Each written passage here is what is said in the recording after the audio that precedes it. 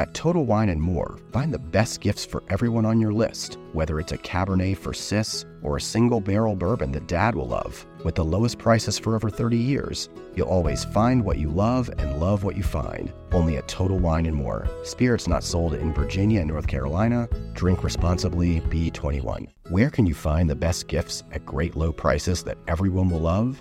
At Total Wine & More, of course, with so many great bottles to choose from. Find something for everyone on your list, whether it's a Cabernet for your sis, sparkling wine for a coworker, or a single barrel bourbon for Dad. And if you need any help, just ask one of their friendly guides for advice. With the lowest prices for over 30 years, you'll always find what you love and love what you find. Only at Total Wine & More. Spirits not sold in Virginia and North Carolina. Drink responsibly. B21. Hi, I'm Kristen McGlory, lifelong genius hunter. For almost a decade, I've been unearthing the recipes that have changed the way we cook. Now, on the Genius Recipe Tapes, we go behind the scenes with the geniuses themselves. And we get to hear from you.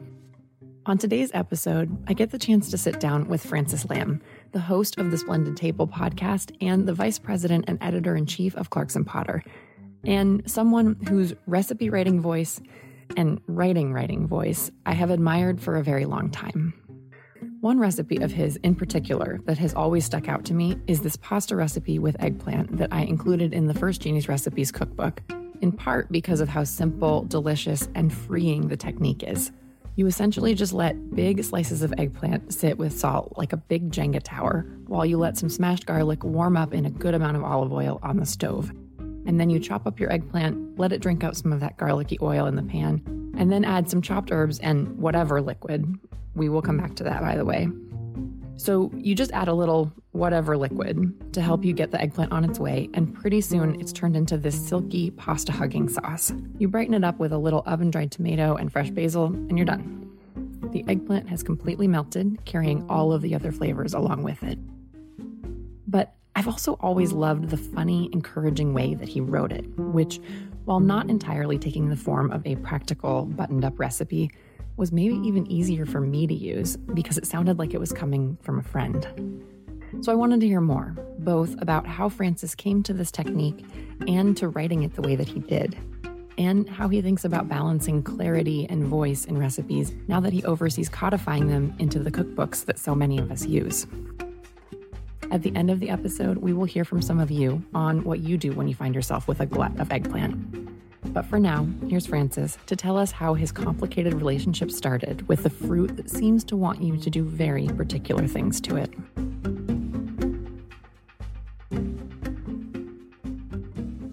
I like that you say eggplant wants you to do particular things to it. I know there are whole cuisines based on the 1,001 uses of eggplant.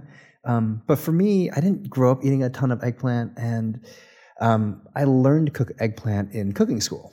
And it's funny because my cooking of eggplant starts with mushrooms. And by that, I mean, there is this Italian dish, I guess you would call it, but really it's more a method called melanzana al funghi, which literally means eggplants, like mushrooms, or eggplants of mushrooms. And what that means is you can take another step back. When I was in cooking school, I was taught there was basically one way to cook mushrooms, right? There's only one correct, true way to cook mushrooms. And that is you get your pan pretty well slicked with oil, not like a little teaspoon film. You want a nice amount of oil in the pan. You get your pan ripping hot.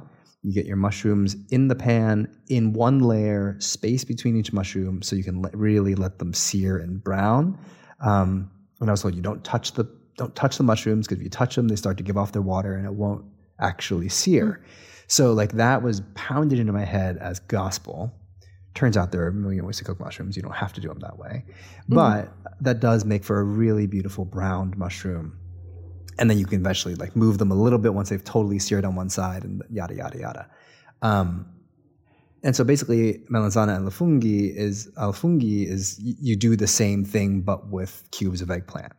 And eggplant's even trickier because, famously eggplant soaks up a lot of oil. If you don't get it brown, you don't get that great flavor, but you might burn it because it can char, more easily than mushrooms. And, so you're trying to make sure it's not greasy, but you're trying to make sure there's enough oil for it to actually fry. It totally turned into this whole thing where, oh my God, this vegetable that is like the lifeblood of like however many cuisines, it cannot possibly be this finicky. Like you cannot possibly have to like be like a precision scientist to get an eggplant cooked properly. And eventually one day I was like, I'm just not going to do it. I refuse. No one's grading me anymore. I'm at home. I'm sweating like my eyeballs out. To be completely honest, I don't really even love eggplant that much. Like it doesn't have that much flavor to me. I'm just going to throw it in a pot and let's just see what happens. It was okay. It worked out. We're talking about it 12 years later or whatever.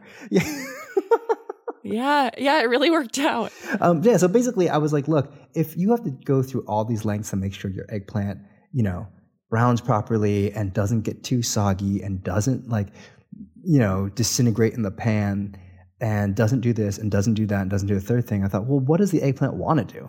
I mean, that's really what I figured. Like, if the eggplant wants to go soggy, if the eggplant wants to just sort of soak up some oil, if the eggplant wants to basically congeal into a puree, why don't we let it do that and see if it's tasty? And turns out it's pretty good. This is the dream. Have a chore that you really don't want to do in the kitchen, like babysitting batch after batch of seared eggplant and willing it not to fall apart. And then rather than decide, I'm just not going to buy eggplant anymore, I will order the eggplant parm at the deli, and at home it's just broccoli for me, which is honestly what I sometimes do. See what happens if you just let eggplant do what eggplant does, and maybe come out with something even better. After this revelation, I wanted to hear if it stuck. Has it changed Francis's relationship with eggplant? Well, sort of. My first thing is I usually just buy Chinese, Japanese, Asian eggplant, the long, slender ones, because they do tend to be a little bit firmer. They don't sog out as much. Mm-hmm. Sorry, guys, everyone who likes this recipe. Sorry, I betrayed you. But they're sort of easier to stir fry, and they're easier to just sort of cook if you just want them in coins and discrete coins. And I also find they're not as finicky in terms of the browning thing. And to me, I also live in fear of that eggplant, that one eggplant that just gets really bitter.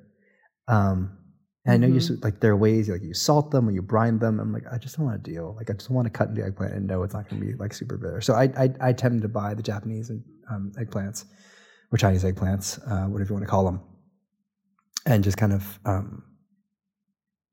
I kind of cook them any which way. I love lately this year I've been sort of cutting them into wedges and stir frying them with black bean sauce, Chinese black bean sauce, which I just think is super delicious and great with rice. Or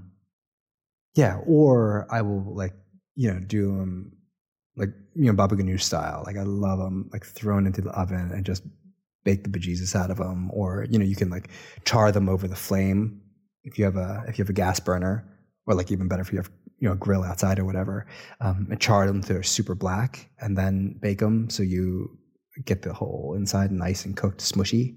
Then you scrape it out of that charred skin and puree it with. I mean, most obviously you would do it with olive oil and lemon and garlic and tahini if you want to do a baba ganoush. But that eggplant puree could be taken so many different ways. You can put olives and capers into it for a really cool spread, or you can or chili crisp and chili crisp and a little bit of vinegar would be super delicious in there. It's just a really cool, pretty neutral vegetable that you can puree strong flavors into and use 1,000 different ways. Okay, so in the 12 years since publishing this recipe, Francis has found even more ways to not let eggplant be the boss of him. Even better. And I did ask him if he would use Chinese or Japanese eggplants in this recipe, and he said yes. They might not break down quite as much, but they will still get good and saucy. And with whatever sort of eggplant you find yourself with, you are definitely not locked in with just herbs and garlic and oven-dried tomatoes. I mean, honestly, I think this is one of the things that's funny about recipes. When you write a recipe, you concretize it into, forever. And it feels like, oh, you have to have all these things to make it, the way the artist intended. It's like, I don't know. I had those things lying around. Like, that's why they made their way into the pot. Garlic, obviously, is delicious. And with olive oil and with eggplant are super natural. But like, as in very natural together, not as in supernatural, like they will call upon the other dimensions. But you can if you don't have garlic, which why wouldn't you have garlic? But if you don't like garlic, you don't feel like garlic, or you just want to mix it up, like any kind of allium would be fine. Shallots, onions, even scallions, garlic chives, if you're a garlic chive kind of gal, like whatever. But I do like that kind of aroma in there. The rest of the herbs, like, I don't know, man. Herbs are kind of like your own personal vibe. Like whatever herb you want is fine with me. The reason that tomatoes made it in there was just because I thought it could use a little bit of brightness and a little bit of sweetness. So anything you want to add some, a little bit of tartness and a little bit of sweetness I think would be great. But I think it helps to just think about it in terms of what each of these ingredients does, and you can sub in or sub out however you want. I've totally made it without the tomatoes, and it's good. It's not, you might like get tired of it after a bowl and a half rather than like 2 whole bowls, but you can definitely eat it for a whole bowl.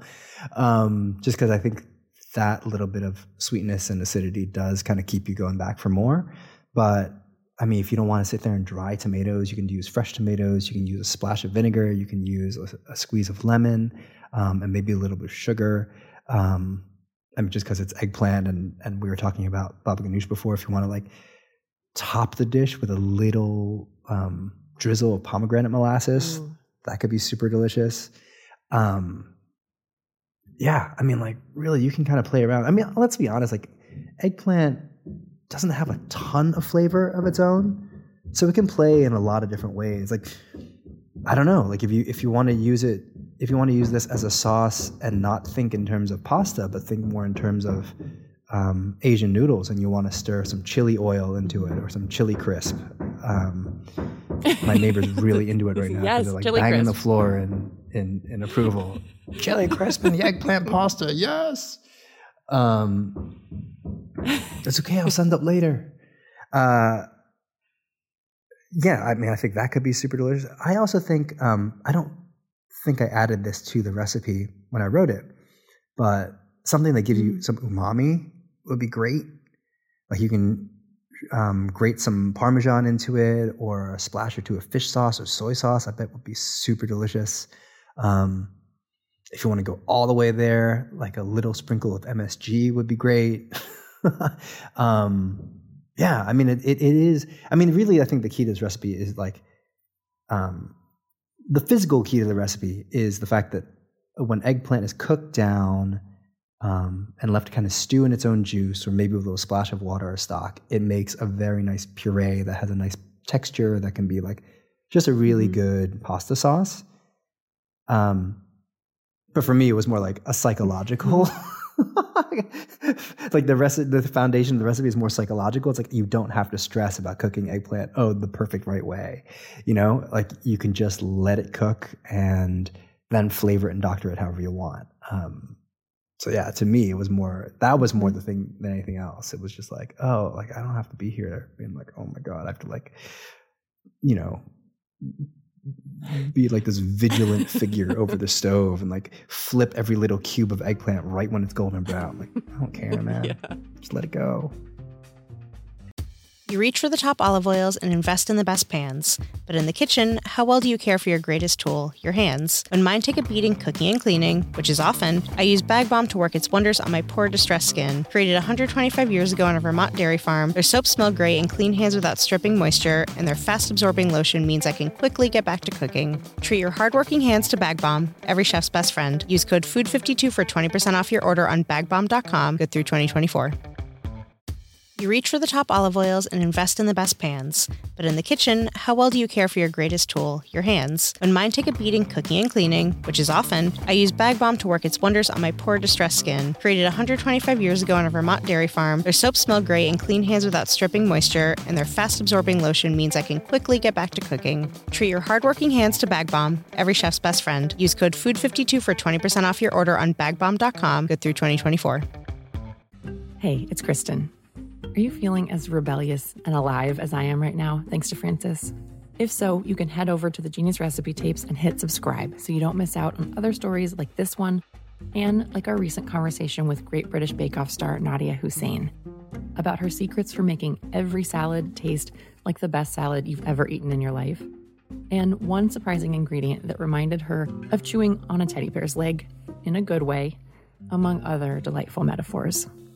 In the second half of this episode, Francis and I are going to talk about a memorable battle with a copy editor and how his approach to writing shapes the cookbooks that he publishes over at Clarkson Potter. Meet you back here for that.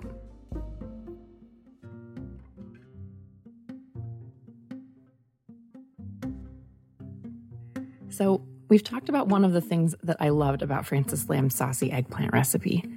Having the freedom to let your eggplant totally fall apart and just drink in whatever flavors you give it.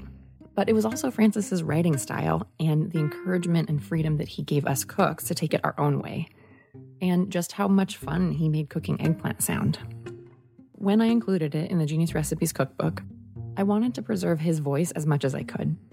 And the copy editor came back with a note on this one line in Francis's ingredients list, which is generally not a place where there's room for a ton of voice in a lot of cookbooks. But in this one, Francis said, 1 cup liquid, stock, water, whatever. I had some water left over from cooking lentils, so I used that. And the copy editor said, really, whatever? Gatorade, could you use that?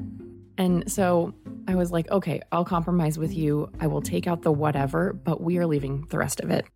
But remembering this made me wonder, because Francis has gone from being a writer to being a cookbook editor himself, and also definitely relatedly because I had just handed in an edit of the Next Genius cookbook the night before we spoke, I wondered if his thoughts on voice versus clarity in recipes have evolved, or if it even really has to be a versus at all. As an editor, I would have told that copy editor to leave it be. How dare you touch my genius? No, but I think it's really fair, and this is why copy editors are like sort of their own breed of human, and why we really appreciate them. You know, I think it's funny to think. Well, I don't know how abstract we want to get and how like weirdly philosophical about the editing of recipes, but you know, I think there is something to be said for an extremely literal interpretation of what we put in recipes. And it kind of goes back to this notion that recipes are meant to be quote unquote scientific. Like that's how we think of them. Like when the first, like, they weren't really called cookbooks, but like books of receipts, which is what we called recipes, like back in the day, were published in our country. Not the very first ones, but like in like the 1800s or whatever, there started to be this idea of like home science, right? And it was like, oh, we're trying to bring these principles of science and like higher education and, you know, and all the attendant notions of class into like the home and homemaking, primarily for women, because women would not know about science otherwise, you know, like that was kind of the vibe, right? You know, there's this notion that, oh, like, recipes weren't recipes, they were formulas. And so you had to be, the idea is that they're meant to be scientific and like infinitely reproducible. And, you know, reality actually intervenes, right? The reality is not really the case. Like your ingredients are different than my ingredients, your stove is different from my stove, your pans are different than my pan, et cetera, et cetera. And, you know, your interpretation of the instruction is different than mine. And I think like, the craft of recipe writing has always had those two things in tension with one another. And there's no right way to do it. Like there's no single right way to do it. So I appreciate when a copy editor comes with a very literal interpretation of things, because like that's not necessarily how my brain would work. And I think there's always going to be like, human decision making in the end. And part of it is going to be, as a writer, what kind of conversation are you trying to have with your audience? Do you want to be like the kind of recipe writer that is, no, I have tested this 100,000 times, and we know there are, their whole media empire is built on this idea. We've tested this recipe 600 times, so you don't have to do everything exactly the way we say, and it's going to be perfect every time, versus, hey, yeah, this is how I cooked it, and, yours might come out pretty different than mine, but it's going to be great anyway. Like, let's just talk it through. So, every recipe kind of ends up existing somewhere between, the two poles of those two extremes. And, I don't know that there's a right way. To me, as an editor, I'm more of the school of thought that is, I want to know what my author's trying to do. And if my author is trying to, have their voice and have their personality and make you as a reader feel like, hey, I know this person because I know their voice, because I know their personality, because I'm reading it, and it feels like someone's talking to me, and that makes me feel like, hey, like it's empowering because I can go and do this thing and I can not stress about the things they're telling me not to stress about, and it just makes me feel psyched to go and cook this dish that, I'm going to make tasty no matter what.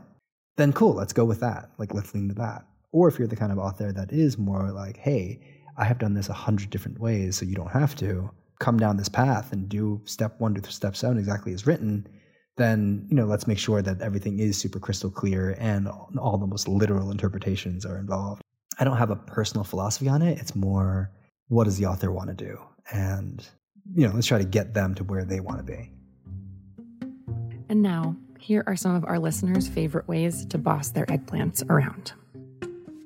Hi, my name is Devangi and I'm calling in from New Jersey.